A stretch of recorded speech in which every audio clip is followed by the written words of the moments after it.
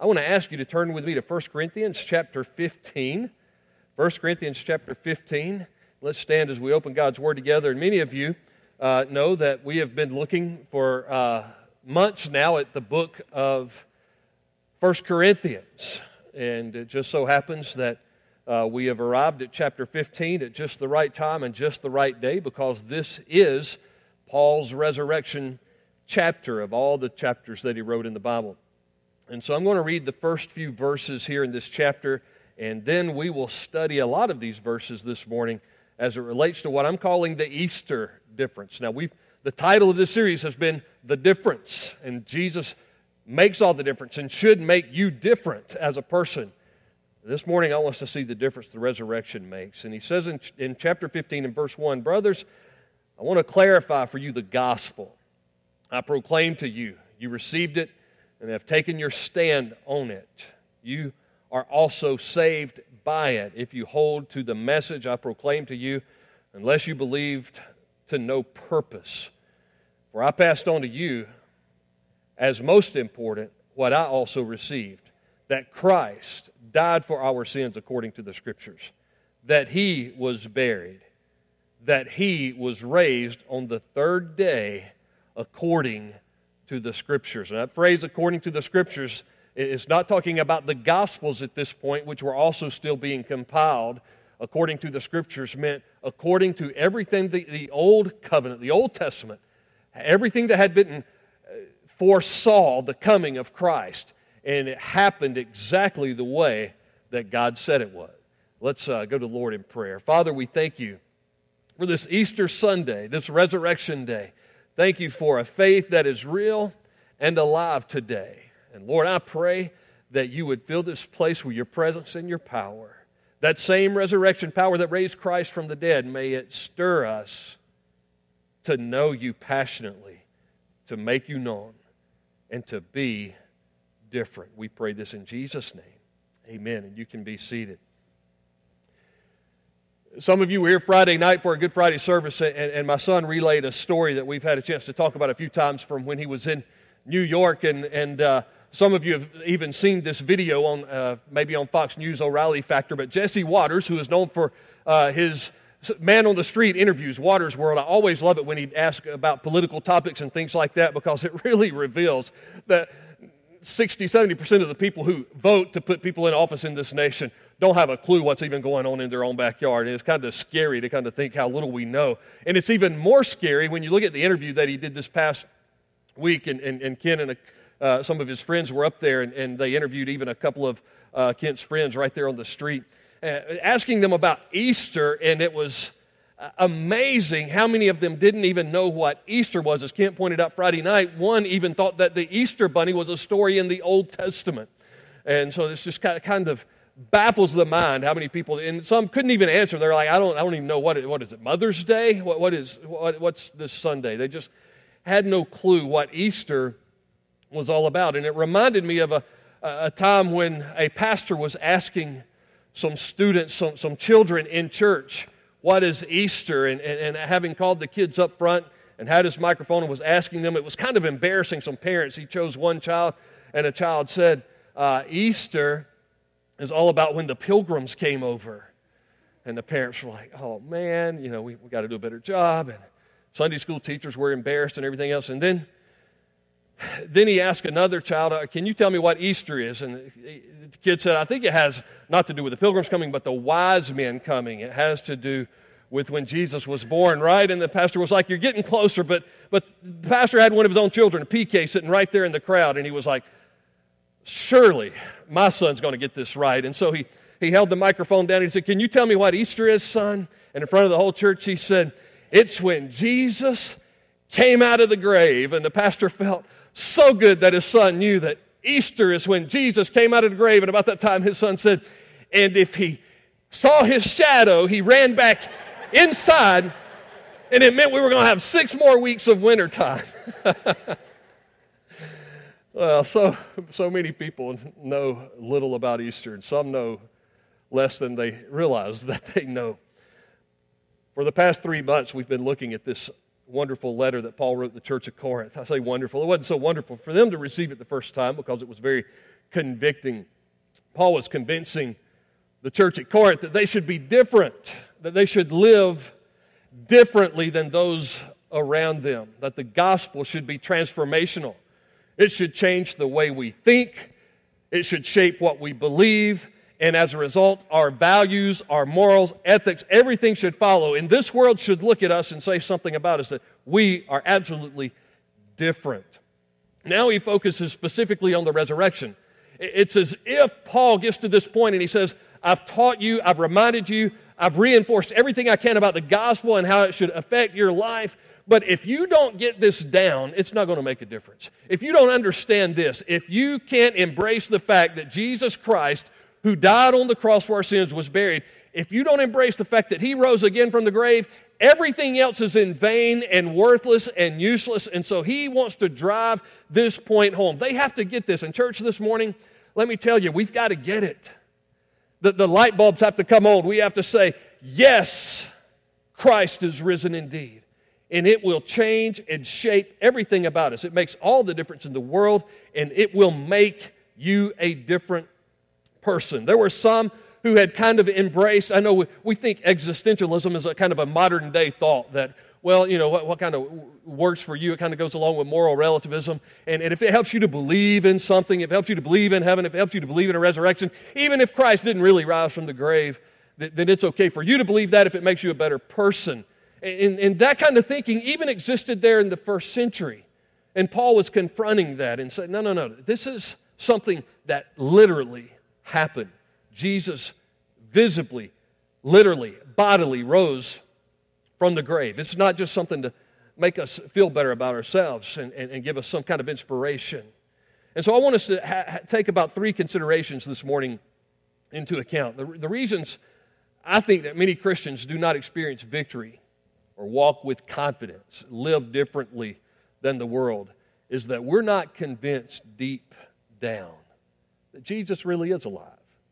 And so Paul wants us to be convinced. Here's the first consideration I don't want you to take into account, and that's the resurrection evidence. Paul's going to lay out some evidence. And we need to understand that being convinced of the truth is our solid foundation. It's not how we feel about it this morning, but it's the fact that it is truth whether we accept it or not. And being convinced, absolutely convinced of the proof of the resurrection and the truth of the resurrection is what gives us a solid foundation. So we looked at these first few verses, and he says, basically, I've given you the gospel that Christ died and that He rose again. And then he begins to build on that in verse 4. He was buried. He was raised on the 3rd day, just like the Scriptures prophesied. And then He appeared to Cephas or Peter. That was a big... Remember, even when He appeared to the ladies, He said, go and tell Peter. It was very important for Peter, who probably felt emotionally defeated because he had denied Christ not once, not twice, but 3 times. He had did something he had said he would never do. Some of you sitting here this morning under the sound of my voice are thinking to yourself, you know, there's been some times in my life that I've done things I said I would never do. I'm living with shame. I'm living with regret. They said, go tell Peter. Well, He appeared to Peter. And then to the other disciples who became apostles. He appeared to over 500 brothers at one time, most of whom Paul is able to argue here. Most of these guys, it's as if Paul's saying, hey, I've been to Jerusalem. I've been to this area where all this took place. It happened, and I've encountered these eyewitnesses. Many of them are still with us today. Some of them have passed on. And He appeared to James, and then to all the apostles. Now, I think of James, that's a remarkable comment, because think about it, James was the half-brother of Christ, and he has a letter in the New Testament as well. James and Jude, the other half-brother of Christ that's mentioned, both rejected Christ when He walked on this earth before His death. His own brothers did not have faith in who He was, even though Jesus lived the perfect sinless life before them. Some of you know full well that it doesn't make life easy on you if you have a perfect older sibling, right? I mean, I wasn't perfect, but my brother and sister thought I was. No, I wasn't perfect by any stretch of the imagination, but if you ever had an older brother or sister that just seemed to never get in trouble and do no wrong, well, James and Jude had a hard time believing in Jesus. As a matter of fact, they couldn't wait for Him to go to the Feast of the Tabernacles and make His ministry public so that somebody would call him on it and make him have to stand. So James and Jude are great examples of resurrection evidence, because after Jesus rose from the grave, these brothers were willing to become martyrs for the sake of the gospel. They were willing to die because they so believed that their brother was the Son of God who was risen with power. And last of all, Paul says, you want a real example? As to one abnormally born, he appeared to me. Paul was out persecuting the church. He was having Christians stoned to death. He was there at the martyrdom of Stephen. And so Paul is saying, let my life be an example. Let my life be evidence. For I am the least of the apostles, unworthy to be called an apostle, because I persecuted the church of God. But by God's grace I am what I am, and His grace toward me was not ineffective.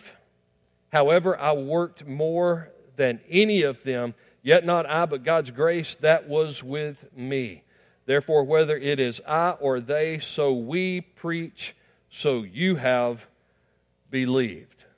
He gives plenty of resurrection evidence. It was important for Paul for them not to just slip into some kind of existential, hey, if only you believe it strong enough in your heart. This wasn't a Hallmark Channel kind of faith. You know, if you just believe it, then it will become true. He was saying, look, this is true whether you believe it or not. Here are the facts, and you need to understand the facts of the situation. And we could go on and on with the evidence of the resurrection. Pastor Ben spoke of some evidence this morning during our worship service this morning at sunrise. The birth and the continuation of the church in Jerusalem is major evidence. If there was a place that it would have been hard to start something that was not of the traditional Jewish faith, it was in the city of Jerusalem.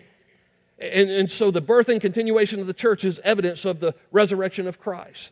The change of worship from Sabbath, Saturday, to Sunday, the Lord's Day, the first day of the week. When you come and you look at the rest of the New Testament, along with 1 Corinthians, when you look at the book of Acts, when you look at all the evidence in the New Testament, something remarkable happens. And that is that people who were formerly committed to protecting Sabbath worship, who would not consider gathering corporately on any other day of the week, all of a sudden find themselves gathering on Sunday, the Lord's Day, the first day of the week. And so that's great resurrection evidence. The next area we could point to is the gospel writers' record of women as the first witnesses. Now, some of you are thinking, well, why is that evidence of the resurrection? Well, in the first century, sorry ladies, but a woman's testimony wasn't worth much. And if somebody was going to make up a story, make up a counterfeit story, then they would have probably used the most prominent men in the area as the eyewitnesses when they wrote their story. But because they used women, the only explanation of that is because that's the way it happened. Jesus appeared to women first. There would be no other grounds, no other reason that the gospel writers would have used women as the first eyewitnesses. We could talk about the radical change in the disciples. They went from being cowards to being martyrs. They went from hiding out to saying, I so believe that I saw the resurrected Jesus Christ that I'm willing to die for Christ. We could talk about the unlikely nature of all the other theories. Like those who would say, yeah, we know there is some evidence in the first century that he appeared to hundreds of people even at one time, but as one theory says, that was all mass hallucination. Somebody had a big pot-burning bonfire somewhere. They were all breathing the same smoke, and they all believed that they saw Jesus. You know, people get stoned and they see things like that, and so, well, the unlikelihood of that kind of mass hallucination or the wrong tomb theory, hey, they forgot which tomb they laid him in, forgot where he was buried. Most famous individual that ever walked on the earth, they forgot where he was buried. There was no one in the first century who could discredit the story. And the evidence goes on and on and on. And then the evidence of the Bible itself, the most authenticated document from antiquity. The most authenticated document from antiquity. And the Gospels tell us that Jesus Christ rose for it. You say, well, what do you mean authenticated? Typically, if you have a copy of something from antiquity, you're kind of like, well, that's kind of cool. If you have 2 or 3 copies that agree, then you're like, oh, wait a minute, that's very cool. That means we probably have a very authentic document. If you can go back to antiquity and say, within the first couple of centuries, these documents are in agreement, then you're in great shape. And so when people who come and talk about ancient literature and they say, we have 10 copies of Julius Caesar's Gallic Wars. 10 copies. And because we have 10 copies and they are in agreement with one another, then we can be pretty sure we have the authentic version of the Gallic Wars according to Julius Caesar. They can point out that we have 190 copies of Homer's Iliad that dates back within the first couple hundred years of when it was written. 190 copies. See, this isn't the day when things were not able to be taken to the printing press that would be invented in the 15th century. This is when it cost money to copy something, and a lot of detail had to go into it. So 190 copies of Homer's Iliad has caused all literature scholars to say, authentic. We can trust it. Listen, we have 5,500 plus ancient manuscripts of the New Testament dating back within the first couple hundred years. Of the books of the New Testament, of the Gospels of the New Testament. And the different forms and places and locations, they all are in agreement with this fact that Jesus Christ died and rose again. That's plenty of evidence. Now, listen, I know it's got to come to a place where we believe it, where we embrace it. We embrace it as God's truth. It's got to be real in our life. But the evidence is there. You don't have to have blind faith to be a Christian. Back in the 1980s, there was a story of a little girl, and this story became famous because of preachers like me who love to repeat the story. But a little girl who was singing, and whether it was in a mall or a public location, I can't remember, but the little girl was singing the song, Jesus Loves Me, when a skeptic, an atheist, walks by and he says, little girl, you don't mean to tell me you really believe Jesus loves you? And she's like, yes, sir. Well, how do you know that Jesus loves you? And she says, well, because the Bible tells me so. And she goes back to singing, Jesus loves me, this I know, for the Bible tells me so. Little girl, you don't really believe that just because the Bible says it, that Jesus is real and that He loves you. Yeah, I believe it, because the Bible tells me so. So you believe everything the Bible tells you? Yeah, I believe everything the Bible tells me. And he said, well, the Bible says that there was a man who was swallowed by a whale and was spit back up to tell about it. You believe that Jonah was swallowed by a whale? She goes, well, no, because the Bible doesn't say whale. The Bible says big fish. She knew her Bible. He didn't. But she said the Bible says he was swallowed by a big fish and that the big fish spit him back up and that he lived to tell about it. And I believe that. You believe that. You believe Jesus Christ really rose from the grave. I believe that with all my heart. Everything the Bible says, Jesus, Jonah, and all that. Well, I don't understand. How will you ever prove to me that, like Jonah, was swallowed by a big fish and lived to tell about it? And she says, well, I don't know that I can prove it yet, but when I get to heaven, I'll ask Him all about it. And he, being cynical and kind of a smart aleck, said, well, what if Jonah's not in heaven? And she thought for a minute, looked up at him and said, well, then I guess you'll have to ask him. We can be quick thinking as believers. 1 Peter 3:15 says, be ready to give an answer for the hope that is within you. What Peter was saying is what Paul's saying here. Know why you believe what you believe. Know how to defend it. Know how to stand up for it. When people come at you and say, there's no real Jesus who is really alive and well today, you point out real clearly that Christians don't have to check their brains at the door. We know what we believe. We know that there is evidence for what we believe, and we stand on it without apology. Second thing I want you to consider this morning is resurrection effects. Being converted by the truth is our secure future. See, if the resurrection isn't real, we don't really have any hope for tomorrow, right? We can't sing because He lives, I can face tomorrow if He doesn't live.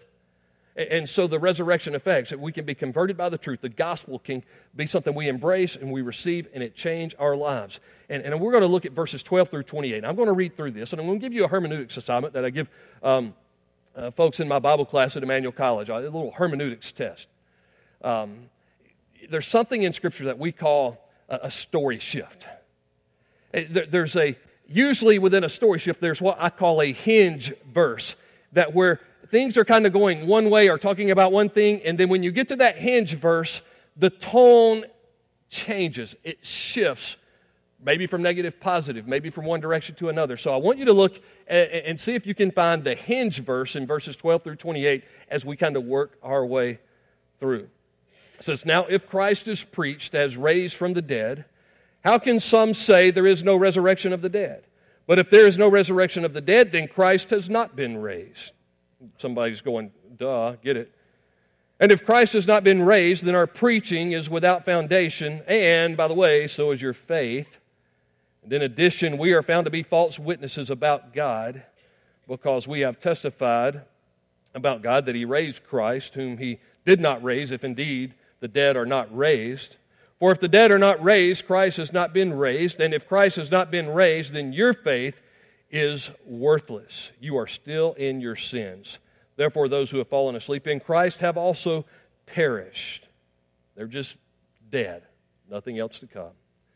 "And if we have placed our hope in Christ for this life only, we should be pitied more than anyone. We are of all," one translation says, "we're of all men most pitiable. But now, Christ has been raised from the dead, the firstfruits of those who have fallen asleep. For since death came through a man, the resurrection of the dead also came through a man.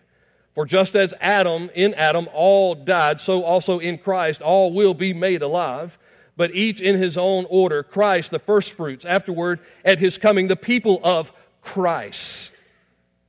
And then comes the end, when He hands over the kingdom of God to the Father, when He abolishes all rule and all authority and power. For He must reign until He puts all His enemies under His feet. The last enemy to be abolished is death, for He has put everything under His feet. But when it says everything is under Him, it is obvious that He who puts everything under Him is the exception. And when everything is subject to Him, then the Son Himself will also be subject to Him who subjected everything to Him, so that God may be all in all." Did you see the story shift? I gave you a little hint there, didn't I? On the count of three, tell me what verse it was. 1, 2, 3. All right, verse 20. It's everything is kind of doom and gloom if we don't have the resurrection. But because we do have the resurrection, but now Christ has been raised from the dead, and that makes all the difference. The resurrection effects, being converted by the truth, is our secure future, because everything hinged on two words, but now. It was all bad news, but now, because Christ has raised, we have hope, we have a future. We can look forward by faith to our own resurrection one day. We see that "but now" language in Ephesians chapter 2 when it talks about us being dead in our trespasses and sins, us being children of wrath. And in Ephesians 2:4 he says, "But God, who is rich in mercy because of His great love, made us alive with Christ." But now, the but now effects of the resurrection should touch you, and the but now effects of the resurrection should touch me. They are incredible, and if you will, tolerate me just for a moment. I want to share the effects in my life that should be in your life from A to Z. I would be abandoned, but now I'm accepted and adopted in the Beloved. I would be beat up and broken down, but now I am built up in the faith. I would be a castaway, but now, because of the resurrection, I am captured by God's grace. I would be damaged goods, but now I am delighted to do His will. I would be empty on the inside, but now I am encouraged and empowered on the inside. I would be a failure if I were left on my own. But now, because of the resurrection, I am a faithful follower of Christ with a future. I am forgiven and I am free. I would be grim and gloomy today, but now, because of the resurrection, I have grace, and He has made this day glorious. I would be talking about come hell or high water, but now I'm saying come heaven and hope, hallelujah. I would be inferior. Indeed, I had the inferiority complex when I was a child. But now, because of the resurrection, I'm not inferior, but I am inspired to do all that I can for the glory of God. I would be joyless and jaded, but now I have Jesus and joy unspeakable. I would be kicked around by the devil, but now I'm a king's kid. and a royal priesthood unto our God. I would be a loser, but now I have life eternal and abundant. I would be miserable, and life would be meaningless, but now I feel marvelous because I have a message that has changed me. I would be a nobody, but now, because of the resurrection, the Bible says I am nobility. I would be, but now. I would be an outcast, but now I'm overwhelmed and an overcomer. I would be, Paul says in this passage, pitiable, of all men most pitiable. But now I am a promise and a possibility, and as I used to sing as a child, a great big bundle of, anybody remember? Potentiality, because of the resurrection of Christ. I would be a quitter, but now I am qualified to be a partaker in the inheritance. I would be rejected, but now I am rescued, I am redeemed, I am regenerated, I am renewed, and one day I will be rewarded. I would be in sinful condition or sad shape, but now I am saved and sanctified and satisfied with Jesus. I would be troubled by the enemy, but now I am triumphant over the enemy. I would be unhappy and undesirable, but I am unstoppable and unwavering because of the resurrection. I would talk about how I've been victimized, but now I know that I am victorious. I would talk about how we are weak, but now I know that I am well established in the truth. I would be exasperated, but now, this morning, I'm excited. I would be yearning in my soul, but now I'm not, because I am yielded to the Holy Spirit of God. And I would be a zero and have zero motivation. But now I am zealous for the name that is above all names, because at that name every knee will bow and every tongue will confess that Jesus Christ is Lord, to the glory of the Father. That's the effects of the resurrection on my life. It should be the effects of the resurrection on your life. I was, but now. I was, but now. I believe the evidence, and I've seen the effects. The hymn we were singing this morning, I was walking around in the office, Pastor Ben caught me at least whistling and singing. I serve a risen Savior. He's in the world today. I know that He is living, whatever men may say. I see His hand of mercy. I hear His voice of cheer. And just the time I need Him, He's always near. He lives. Christ Jesus lives today. He walks with me, and He talks with me along life's narrow way. He lives, salvation to impart. You ask me how I know He lives. He lives within my heart. Are you convinced of that evidence? Have you seen the effects of the resurrection? If so, you can experience it all. Paul then points out the resurrection experience, being committed to the truth. This is where a lot of us will fall short. We'll say, yeah, you got me. I believe the evidence, and I've seen the effects. I embrace that, but I'm not ready to be that sold-out, committed Christian for Christ. I got some things I want to hold on to in my life. The resurrection experience is being committed to the truth. That's our spiritual formation. That's our growing in grace. That's experiencing what God has for us on a regular basis. In verse 29, we see one of the most controversial passages in all of the Bible. Now, typically, you don't want to build your theology on one verse. You want to build your theology on all of the Bible. And you specifically don't want to take any one verse out of context to build your theology, and especially if it seems to be controversial. But he says, otherwise, what will they do who are being baptized for the dead? Uh-oh. I don't think we've been practicing that lately. If the dead are not raised at all, then why are people baptized for them? People have messed that verse up for years. Baptized for the dead. Okay, man, this is wonderful news. Because my friend or my family member, my neighbor, they died without Christ. And I'll tell you what I'll do. I'll get baptized for them. Somebody just baptize me and it'll be accounted to them. Well, one theological problem you have with that is the rest of the New Testament teaches us that baptism doesn't do anything to save you. And so if you could be baptized for them, it wouldn't be enough to save them, because being baptized yourself didn't save you. It was an outward picture of what took place inwardly when you put your faith and trust in Christ. The thief on the cross that we looked at on Friday night, who Jesus said, today you will be with me in paradise, I doubt had time to be baptized. But he put his faith and trust in the living Lord. So what is he talking about? Baptism for the dead. Well, there's about three interpretations of this. One of them I'm kind of refuting already, and that's that people would actually be baptized for those who had already died and didn't put their faith and trust in Christ. But when you look at the construction here, in the original language, there were a couple of interpretations that would have been popular. throughout Christendom. One is that it may be concerning one's dying to self. Baptized concerning your death. The fact that you died when you came to faith in Christ. The old man is dead and the new man has come to life. In Romans chapter 6 and verse 6, Paul says, your old nature is crucified and sin's power has been abolished. And he's explaining in that same chapter, for we were buried with him in baptism, raised to walk in newness of life. That was a picture of the fact that the old you died and a brand new you, a recreated you, a born again you came to life. And so that may be what he's saying here. Baptized, and that word for can be translated, often is translated in the Bible as concerning. So he could have been trying to say, for those who were baptized concerning their spiritual death and their spiritual rebirth and coming to life. But possibly, and some argue this, John MacArthur argues this, possibly he was talking about those who were baptized concerning the influence of somebody else's testimony on their life. In other words, somebody who is in heaven now lived in such a way that when they were alive, they inspired you to put your faith and trust in Christ. Their life made a difference in your life. And so you were baptized because of the influence of the testimony of somebody who is already with the Lord. How many of you have friends or family members this morning that are with the Lord, but their life led you to faith in Christ? Anybody? Amen.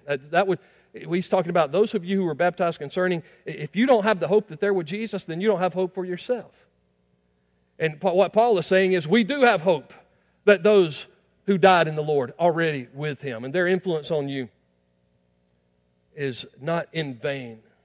And so I don't know which one of these, the second or third interpretation you want to embrace. I kind of believe that the first one is more intended for the context here, because when you look at the next few verses, you talk about how we should be different. The old man is dead, the new man has come to life. And so if you look back at the passage with me, verse 30, why are we in danger every hour? In other words, why am I risking my life for this gospel?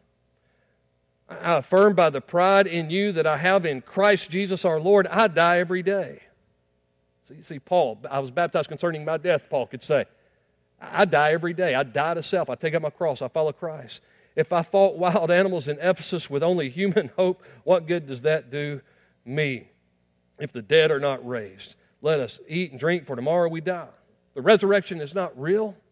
We don't really have much purpose or motivation to do anything in this world.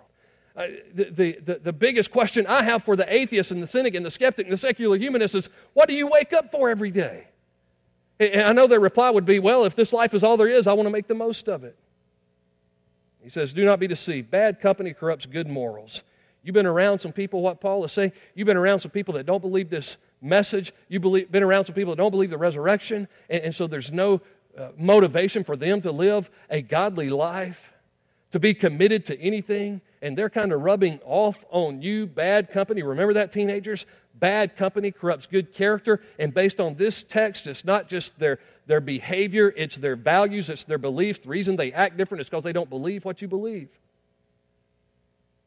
And he says, become right-minded and stop sinning, because some people are ignorant about God.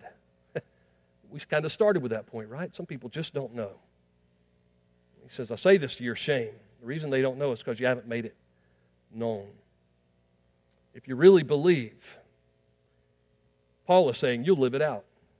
If you really believe it, you come to church this Easter Sunday and you say, I am here because I believe Jesus died for my sins and I believe He rose from the grave.